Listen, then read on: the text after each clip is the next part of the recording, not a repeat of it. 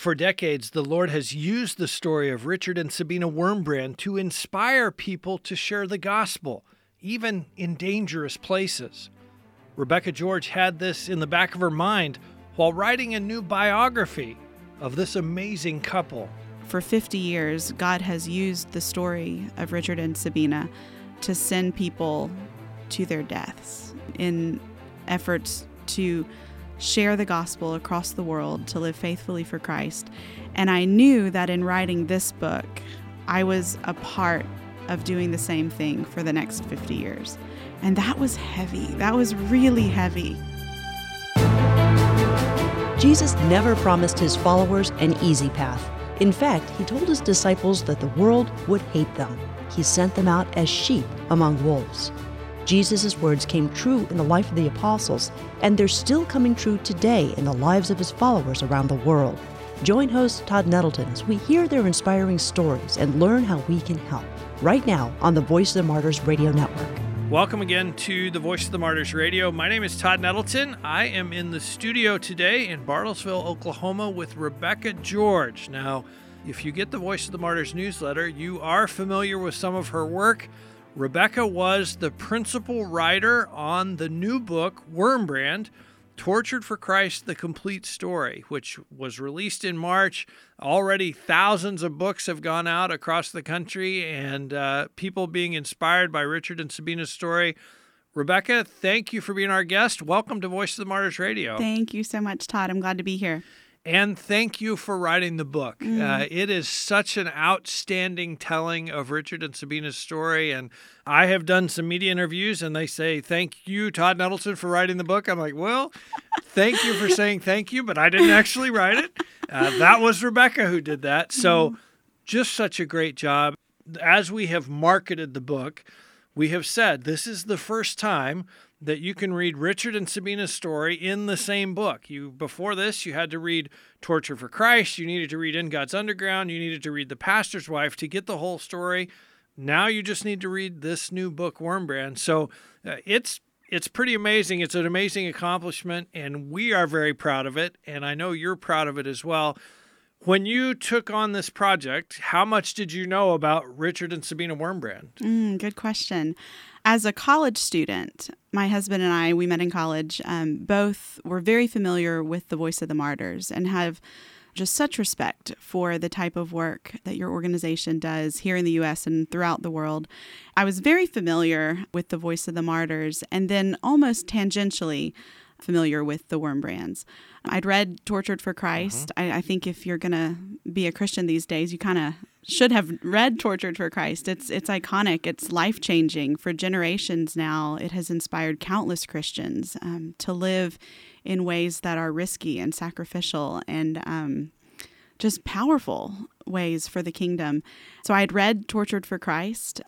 You know, you hear those stories a lot about, oh, wow. Oh, I know the Wurmbrands. I read Tortured for Christ, and it's such an incredible book, celebrating 50 years now. And so I do think it was a great time in the life of this ministry to tell the story of Richard, which I think more people have been familiar with, myself included, but also tell the story of him in context with his marriage, with his wife, Sabina. It was a tremendous honor to be asked to be involved with this project. It wasn't something I took lightly, and so I'm glad you're happy with it. Yeah, we are thrilled with it. I wondered that, you said I didn't take it lightly. Did you feel a sense of almost fear of like, oh, how am I going to do this story justice? Oh, absolutely. Here I'm taking this book that thousands of people have read and they considered a touchstone in their faith walk, and now I'm going to retell that story. So how did you kind of bite off that challenge? There was a tremendous amount of fear, and there was also kind of a gravitas that I felt with it. Knowing the role that Tortured for Christ has played in so many Christians' lives, Christians have headed for the mission field, have become martyrs themselves, have given everything for Jesus, having read that book. And I felt a sense that the same thing would be possible in a new retelling for a new generation. So there was quite a bit of fear and trembling and just a weight to that. And so my goal in approaching the story was definitely to get out of the way, to have myself disappear and to let Richard, to let Sabina, to let the Lord speak so clearly through that. So in as much as that happened, I would consider that a successful undertaking. But yeah, fear for sure. And an answer to prayer. Definitely. How did you do the research? Well, you signed this deal. Okay, I'm going to write this book on the Wurmbrands. I've read Tortured for Christ. How did you go into really diving into their life story? Well, you've mentioned the three primary sources that were so useful in writing this book. Tortured for Christ, of course, which Richard wrote 50 years ago now. In God's Underground, which deals much more with the specifics of his prison experience. So that's where I was able to discover a lot of the atrocities, a lot of the horror, a lot of the just heavy stuff related to his experience. And my personal opinion is that In God's Underground is better than Tortured for Christ. It seems like it's deeper. There's more of the story. Yeah. And I know he talked about writing Tortured for Christ over a weekend while his wife cried. Right, which is not at all as stressful. He just kind of poured out his heart yeah. in a weekend. Right. I think In God's Underground, a little more time had passed. He'd been able to process it a little more. So it seems like I say, that's my personal favorite of Richard's books. Yeah, it really does carry that sense of I've sat with this, I've worked through my experience, and I've thought very, very carefully about what exactly I want to tell the people who read this book.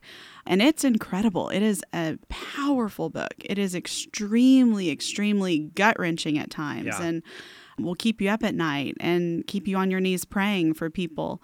And so I did. That book is a phenomenal one and was an invaluable resource for writing the new story that weaves the two stories together. And then the third book you mentioned is The Pastor's Wife, which was written by Sabina, Richard's wife, and similar to In God's Underground in a lot of ways. And I think she's a beautiful writer. They both are. And in reality, they made my job very, very easy. They did the hard work of living what I then wrote about. And then in between having lived it and my writing, they wrote prolifically and did such a fantastic job at it that where the book is great and where it works well and is beautiful, it's because they gave me such phenomenal resources to work with. And then on top of that, the editorial team here at The Voice of the Martyrs is a writer's dream to work with. I would have the most obscure, random, minute questions, and I would send an email over, and within an hour, I would have every bit of resource that I at all needed. They would dig up archival materials and have video links and had contacts here at VOM with people who knew the Wurmbrands. And so that was such an invaluable resource. So yes, I didn't have a living subject to write this book about, which makes it hard in a lot of ways. But I felt like I had the closest thing to that in having the Wurmbrands' own words and then people here at the Voice of the Martyrs who knew and loved them so much and have done such a fantastic job stewarding their story. It made the writing easy. It did. And one of those people who I know was a resource to you is Merv Knight. He was the founder of VOM Australia. We've had Merv on VOM Radio, so if you'd like to hear more, some of his firsthand stories about ministering alongside the Wurmbrands, if you come to vomradio.net and just search for Merv Knight, you can listen to that interview and hear that. We're talking today on Voice of the Martyrs Radio with Rebecca George. She is the principal writer of Wurmbrand, Tortured for Christ, The Complete Story, a new book released this year about both Richard and Sabina. Rebecca, what is your writing process like? And the first question, are you on one project at a time, or were you doing this and working on maybe one or two other things at the same time, or were you all Wurmbrand for however long it took to finish this? Yeah, for this book, I was all Wurmbrand from start to finish. I didn't want divided attention. I didn't want to have to pull myself out of one context and then plot myself back into another context to get back into the rhythm of writing. I felt that this project deserved that. And so thankfully my schedule allowed for me to do it. As far as the writing process goes, I'm probably the only writer who doesn't drink coffee, which is a little odd as far as writers go. Wow. I know, it's strange. They're going to kick you out of the fraternity. Probably. I've probably been kicked out and just didn't get the newsletter. I'm also a little unorthodox in the sense that I don't really have a rhythm to my day for writing. A lot of people who are phenomenal writers, far better than I am, work out really good systems where they wake up and they write 10 pages from 5 a.m. until 11 a.m. and then they do other things. And I really am sort of a nomadic writer. I'll start out on the couch with my laptop. I'll do a couple paragraphs there. I might move to a different couch or a different room or a different place entirely, lots of changes of venue. So as far as the writing process goes, I would love it if you have a good process that you could recommend to me, because that would be fantastic. Yeah, I would love it if I had one also. One of the fun things I ended up doing for this particular book was in sort of weaving the narrative of Richard and Sabina's stories. I wanted to be sure to have a good balance of perspective between the two of them. And so I ended up highlighting everything Richard in blue and everything Sabina in pink.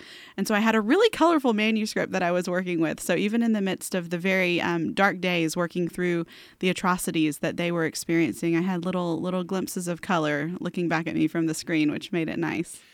How did you match up the timelines where you could go back and forth? Okay, this was going on with Richard, because Richard was in prison for 14 years. So much of that time he wasn't with Sabina. They were not even in the same city. How did you match up? Okay, this is when that was happening with Sabina. This is what Richard was going through. The timeline was by far the most challenging part of the entire project.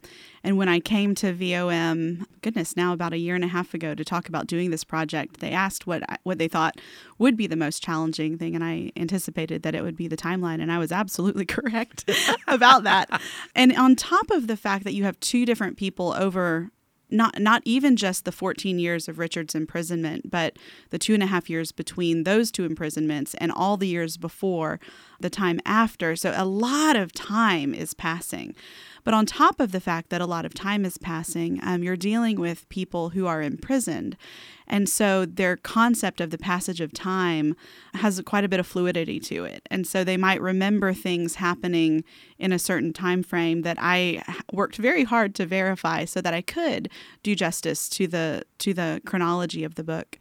A lot of it was triangulating a mention of Stalin. And okay, so let me dig up references to Stalin in the newspapers, see what day that happened. Okay, so now we're looking at this date. Wow. So a lot of fun sort of gymnastics. A little bit of a detective thing. Absolutely. Oh, I went completely Nancy Drew for that.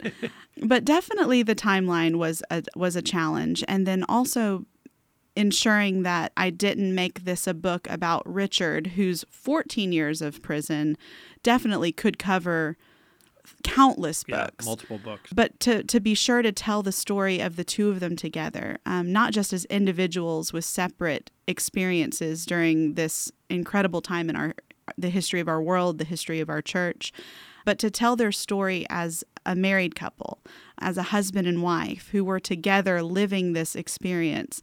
So the timeline was tricky, but I think it worked out fairly well. We're talking today with Rebecca George. She is the writer of Wurmbrand, Tortured for Christ, the complete story. Rebecca, how hard was it as you were working through the timeline and working through the writing to decide what to put in the book and what to leave out? Because like you say, they've talked about their story. There's multiple sources. There's multiple books that they've written. So how did you decide, okay, we definitely need that. Oh, we could probably get along without that one. It was excruciating. It really was. And a lot of it just went based on gut instinct initially. And then thankfully, with the really, really phenomenally capable Voice of the Martyrs editorial team, if I ended up leaving something out or looking past a story, I knew I had a safety net of, hey, what about the story of them walking backwards through the snow to make it look like they were actually moving forwards? So I thought, I completely forgot about that story. But thankfully, I really felt the Lord's guidance quite powerfully over the course of just choosing what was appropriate to include and what wasn't. And a lot of what I ended up going with was the stuff that, as I read it, it just kind of kicked me in the gut. And I thought, people need to know this. They would love to know this story. Lives can be changed by people being aware that this happened or this happened. But it was a challenge for sure. Well, you answered the challenge very well. And I love that you've mentioned several times their marriage. And I think, I often tell people when they ask about Richard, there is no Richard Wurmbrand without Sabina Wurmbrand. No. They were a matched pair that God brought together for his purposes. And even, we talk about the Congress of the Colts. It was Sabina who said, Richard, you need to stand up. Right. And it was her gently, maybe not so gently, pushing him to say, you need to do something about this. Right. What were some of the parts of the story? And you mentioned the parts that hit you in the gut. What were some of the things about Richard and Sabina's life that impacted you? So many. Goodness. It was hard to write the book and not sort of put myself in their shoes. When you spend that much time with a couple, you really feel like a fly on the wall of their marriage. And they both are very vulnerable in their writings about what they experienced. And I think that some of the most impactful circumstances that they encountered and were able to move through with God's guidance and empowerment definitely were related to their marriage.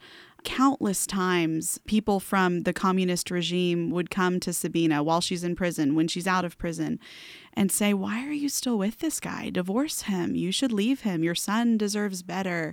They would come to her and say, he's died. You should forget him and move on. They would go to Richard and say, your wife's in prison and she's being brutalized and you can't do a thing about it. You can't do anything to protect her from here. So much of their story, like you said, there's no Richard without Sabina. There's no Sabina without Richard. I love the fact that she titled her book The Pastor's Wife, because she's even telling us that I see myself in context of my husband. We exist together as a unit, and it's beautiful. And that comes through so clearly throughout the book. There are times when Sabina would just have an absolute certainty that the Lord was giving her specific information about her husband in prison. There's no rational reason for it. There's no logical reason for it other than God cared enough about them to make sure that they knew each other was okay throughout the process. And so it really is a beautiful telling of a marriage, just a beautiful God-honoring marriage. And it didn't start God-honoring. And it's funny that you mentioned that, because I was just thinking, as the book opens, we meet Richard and Sabina, this very worldly, very lost couple. Very. And I almost, as I started reading the book, I'm like, wait, this is the founder of what's VOM. What's she doing here? Do we want to tell this part of the story? Obviously, you did want to, and you did. Why? Why is that such an important part of their story? Yes. I think what it boiled down to for me is the light is so much brighter when the dark is very, very dark. The Puritans have a great saying that it's in the deepest wells that the stars shine the brightest. And I see that for Richard and Sabina. They found themselves in some mighty deep wells, but they weren't alone in those wells. And the light shines brightly because of that. I also think it's a tremendous testament to the power of God to radically, in every way, change a life. Richard starts out in this book at a cabaret, and he leaves with one of the women who's dancing at the cabaret. And that was really typical for him. He was a good-looking guy. He was extremely intelligent, wealthy, had some financial success professionally early in life, and had zero interest in living for anything other than himself and his immediate, purely fleshly desires. And Sabina wasn't different. She started out as a very conservative Jewish young woman, but as soon as she ended up in college, did some study abroad at the Sorbonne, which is an incredible institution in Paris. But all of those early teachings just kind of floated away.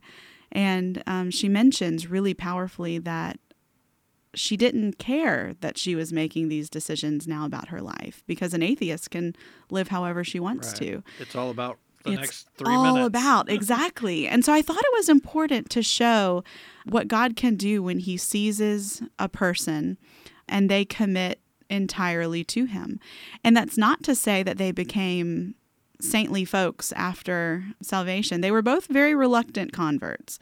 These weren't Damascus Road conversions. These were Emmaus Road, where where Jesus walked with them for quite a while before it clicked for both of them.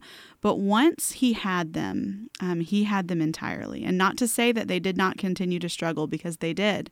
There were some pretty deep struggles for both of them in their early marriage as believers, in their imprisonment, even after.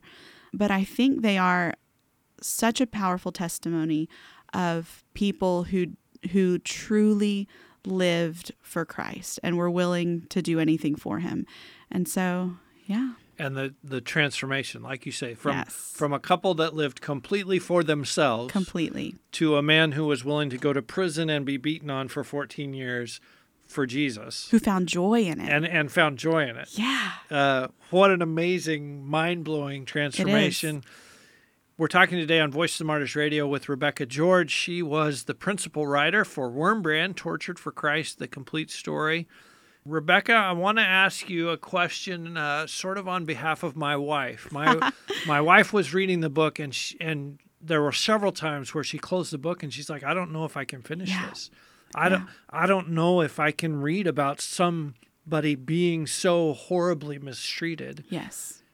How did you process that as you were writing, and how did you decide how much or how little? Right. Because we want to tell the story, we want to tell the truth, but we don't want people to close the book and think, I just Right. can't handle this. I can't read anymore. Right. How did you balance that?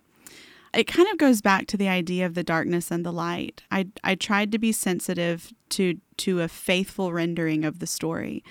And it's impossible to tell their story without those atrocities. And I think it's important for Christians today to be very aware of what our brothers and sisters have experienced for their faith, and also to be aware of the insidiousness of something like communism. I think a lot of us, we know the Nazis were terrible. No problem there. But the communists, okay, well, I don't know. Maybe I don't know quite as much about communism. Maybe I still see it expressed in some ways today. It can't be that bad, sort of thing. But the Nazis learned a lot of their atrocities from the early communists. And if you look at the pure numbers of just these terrible acts committed against people throughout the world, to put in perspective the Holocaust, the communists have been responsible for 100 million deaths and counting. And that is an astronomical number. And so to be able to highlight just snippets of what has happened, I think is important for believers today, to be able to face the darkness, but then to see on the next page or in the next paragraph, there is light. Richard does such a great job of describing in horrific detail what happened to him. And I can't imagine if it was that hard for me to write it. I can't. To read it. Yes, if it's that hard to read, if it was that hard to write, I cannot fathom what it was like for him to live and then to try to put in words what that was like. But he did. And he spends a lot of time over both Tortured for Christ and in God's Underground detailing a lot of those atrocities. And so I wanted to be faithful in a telling of his story to include those, definitely. But what Richard is so great at, and what I tried to do over the course of the book, is to balance that darkness with the light. And it's the light that Richard felt. In one sense, it's hard to even describe him as loving his enemies in prison, because he didn't even view the guards who were torturing him as his enemies. I mean, we hear the cliche, hate the sin, but love the sinner. But I've never seen that modeled as well as in Richard Wurmbrand's life.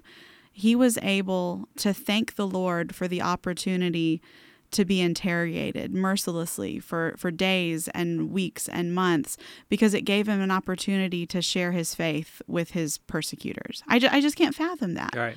And then also to know that this isn't purely history. This is happening today across the world. And for us, especially so many of us who have not experienced a degree of persecution the way so many of our brothers and sisters do, I do think it's important for us not to shield ourselves from things that remind us of that, maybe in really uncomfortable ways. But yes, I sympathize with your wife. I felt it as well. There were a couple times she's just like, honey, I don't know if I can finish this. She did finish the book. Well done. Rebecca, how are you different as a follower of Christ after diving into Richard and Sabina's example? What are some of the ways maybe you live out your faith differently after that? Oh, great question. And I'm different in so many ways. I mentioned earlier the weight that I felt in writing this book and the gravitas and the heaviness of stewarding that story. Part of that was because I know that for 50 years, God has used the story of Richard and Sabina to send people to their deaths in efforts to share the gospel across the world, to live faithfully for Christ. And I knew that in writing this book, I was a part of doing the same thing for the next 50 years. Wow. And that was heavy. That was really heavy. Knowing that the words I'm putting on this page, I don't know what will happen with them. I don't know what Jesus will do with them. I don't know who he will have read that book and what their life will be like as a result of it. And I think that sense of responsibility I felt, it can't not change a person. And so I have such a deeper appreciation for the interconnectedness of the body of Christ here on earth. Such a deep sense of just connection, of being part of the same body, not even the same family. Yes, the same family, but the very same body as our believers across the world. And I grew up with a very strong sense of that. I have been aware of the Voice of the Martyrs and the incredible work that VOM does for years, and it's still solidified in a much more profound way in my life. And so I've always been a bit of a risk taker. I think you have to be a full-time writer. I mean, good gracious, what sense of stability is there in life if you're writing full-time? But I feel less tethered to this world. I feel less scared of being hurt by this world or being tortured for my faith or being killed for my faith. I'm not scared of it in the way that I think on some level all of us probably are a little bit. I have felt that recede a bit, which is very freeing. What do you want the reader who reads to the last page and closes the book, what do you want to leave them with?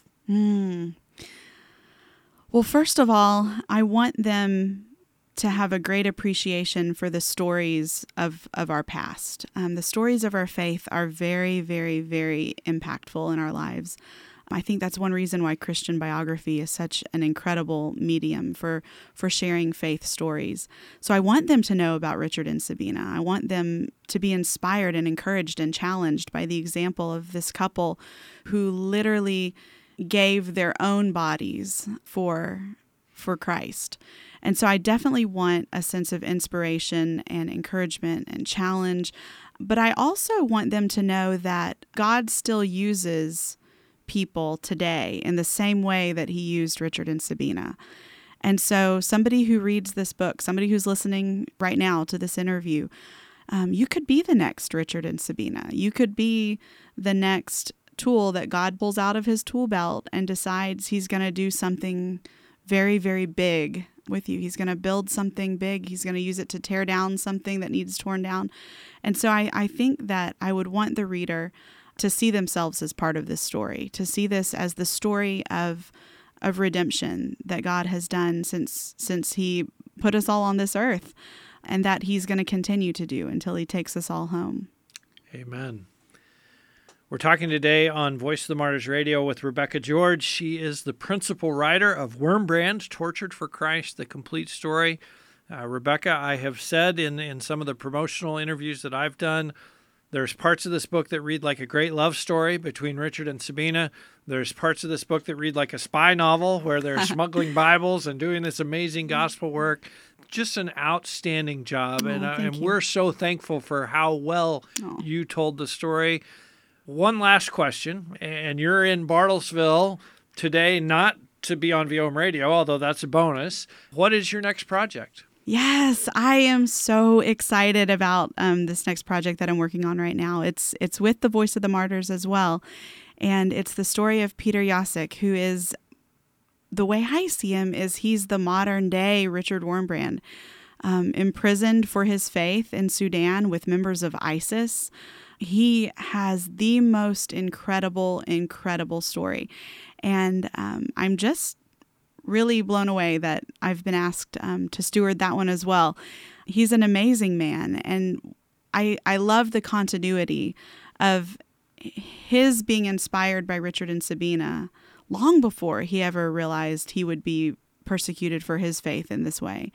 But carrying the continuity of the example that they have given us, the powerful model that they've been, and then finding himself in such a similar situation. And his story is unbelievable. I was talking to somebody not too long ago and said it's really the story of Richard and Sabina Wurmbrand, but with cell phones and laptops and Wi-Fi, and all of these things feature prominently in his story in really surprising ways. Talk about a spy novel. It's Peter's story. And so it's exciting to be working on that one as well. It's going to be another one that I hope God uses in really big ways.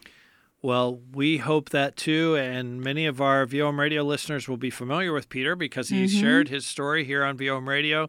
So you are here this week interviewing him, preparing for that book. What a great project. And like you say, very much a continuation of Richard and Sabina's work and their story. They inspired him. Who knows who's going to read his book be inspired, that we'll interview 10 years from now. Absolutely. So, Rebecca, thank you for sharing. Thank you for your work on the book. And just so great to have you on VOM Radio this week. Thank you, Todd. I appreciate it. You've been listening to the Voice of the Martyrs Radio. As always, if you're just joining us, you can hear this entire conversation online at vomradio.net. And while you're there, you can visit the archives and hear Peter Jasek talk about being imprisoned in Sudan with ISIS fighters. That's the story that Rebecca is working on telling right now. We're looking forward to that book coming in the months ahead. I also hope that you'll come to vomradio.net and purchase a copy of the book we've been talking about today, Wurmbrand, Tortured for Christ, The Complete Story. When you read it, you're going to be challenged. You're going to be inspired. As we talked about, there's some hard parts of reading the suffering that Richard and Sabina Wurmbrand went through. I promise, though, reading this book will be well worth your time. Again, come to vomradio.net. We'll give you a link to purchase Wurmbrand, Tortured for Christ, The Complete Story. Buy 2 copies. Buy one for yourself. Buy one for your pastor or another Christian friend that can also be inspired by the life that Richard and Sabina Wurmbrand lived. Next week, we're going to hear from Al-Fadi, a former Muslim who came to know Jesus. And you know what he says? He says, we live in a time of great opportunity to share the truth of the gospel with Muslims. You won't want to miss that, so be back with us next week right here on the Voice of the Martyrs Radio Network.